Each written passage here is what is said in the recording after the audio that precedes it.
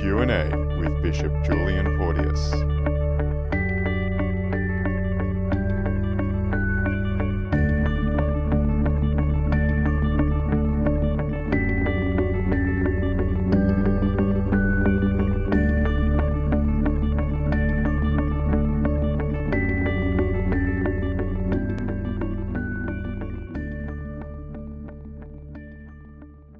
Hello dear friends, and welcome to another episode of Q&A with Bishop Julian Porteous. And as always, you have your faithful hosts with you, Jovina Graham. Hello there. And myself, Jeremy Ambrose.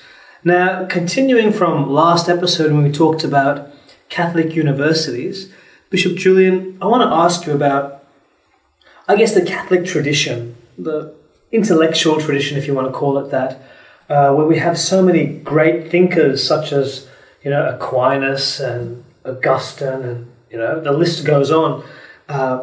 And I guess Catholics have this tradition of thinking, or this tradition of their approach to the world, how they use their minds and faculties, what they've been given to approach studies or whatever. So I want to ask you, what do you think, what contribution can the Catholic tradition make to a Catholic university?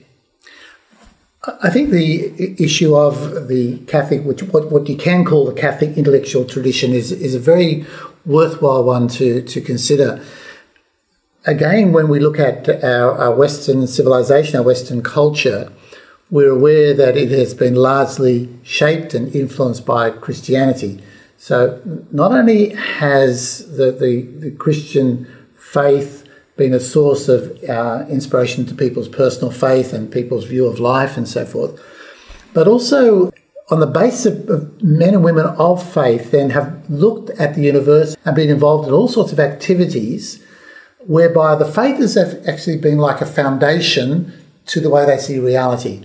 Now we could also include in this architects and artists, musicians, poets, scientists.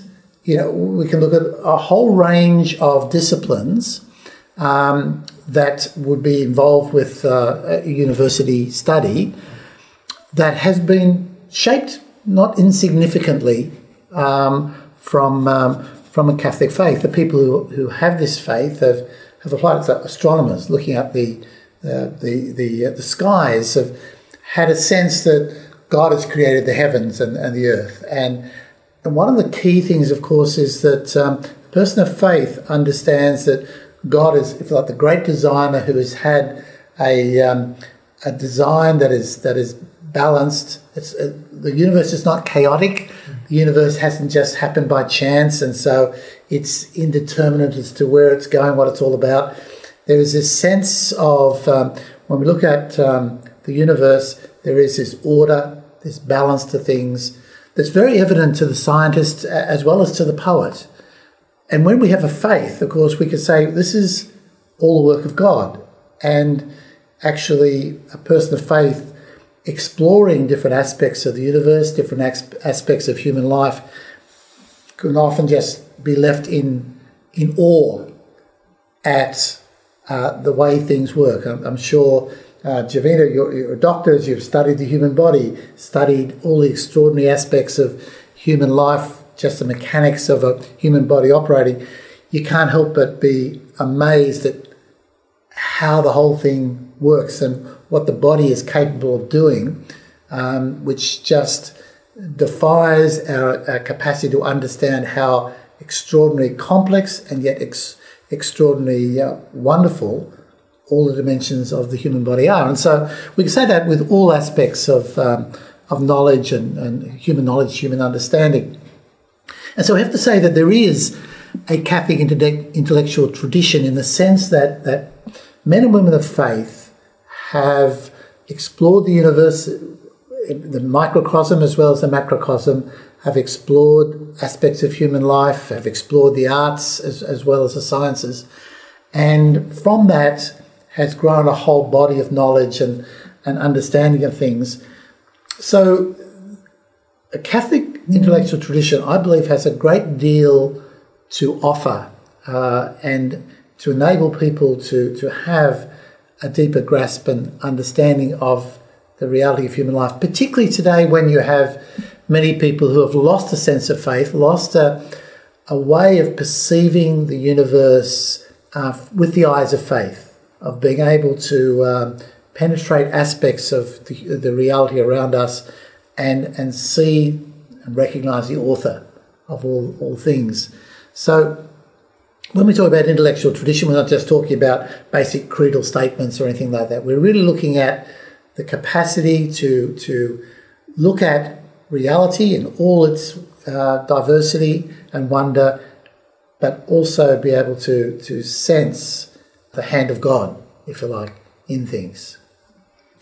All right, Bishop Julian, are you able to break this down a little bit more into how we would identify the Catholic tradition?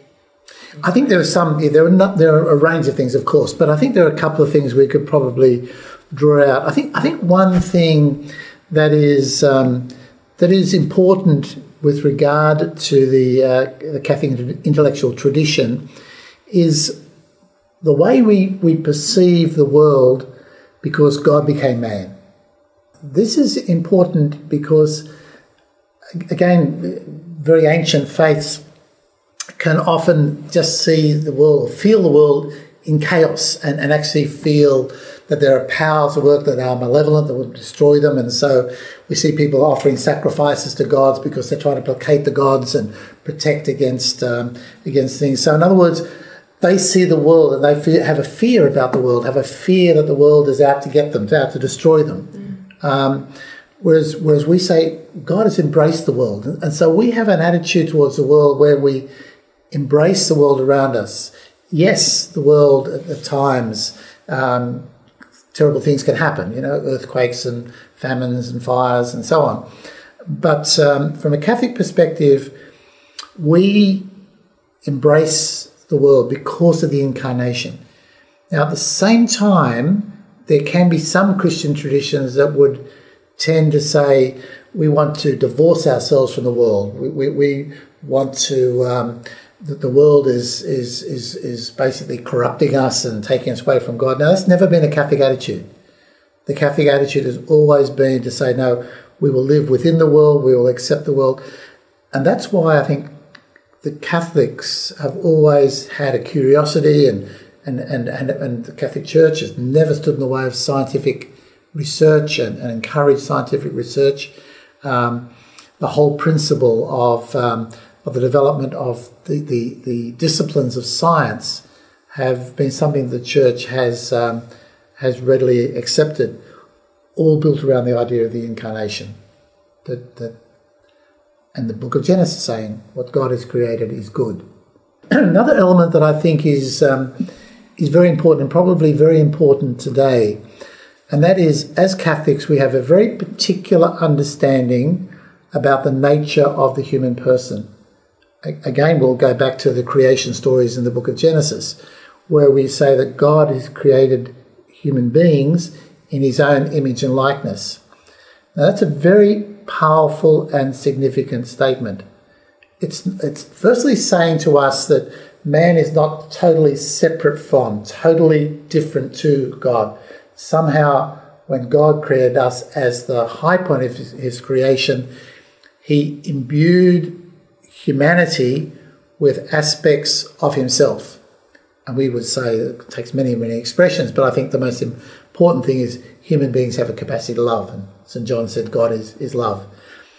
Now, for instance, you would get somebody like Sigmund Freud, for instance, would try to see the human person as just a whole lot of sexual drives and so on. So other people who haven't taken a faith perspective have come to understand the nature of the human person quite different to the way that we do as Catholics. I've mentioned before in our previous episode, I think one of the very important issues relating to the Catholic intellectual tradition is that we very much believe that faith and reason are to work together. They're not in opposition to each other. And really we'd want to say that there could be a faith that becomes closed off for the world, like a fideism, whereby we just keep our faith uncontaminated, if you like, from the world around us. Now, the Catholic would not accept that, nor would the Catholic Church fully support just reason alone, because then you end up in irrationalism that often shuts people off from a full understanding of the truth.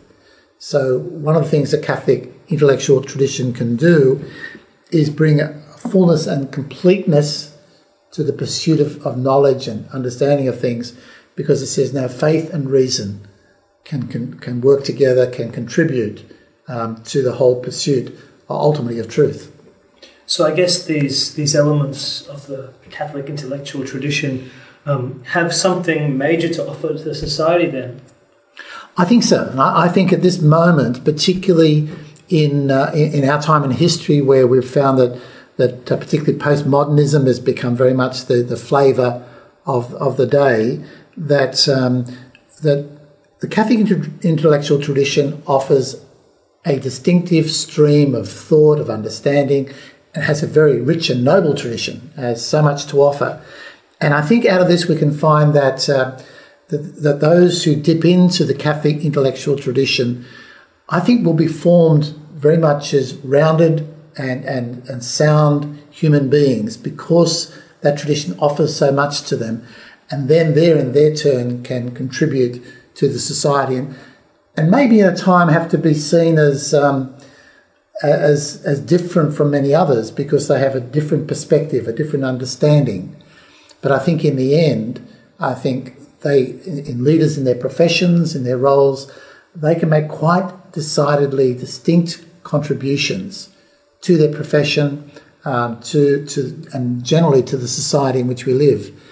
We really need Catholics who are well grounded in the Catholic intellectual tradition, who have studied and developed knowledge and understanding of things, because they can make a real contribution, not only in their profession, but more generally to the society, I think for the betterment of our society. Well, this sounds like a place that I want to be, really. Thank you very much for sharing your insights into this great contribution that Catholic tradition can and still does and will continue to make to our society. Thank you, Bishop Julian.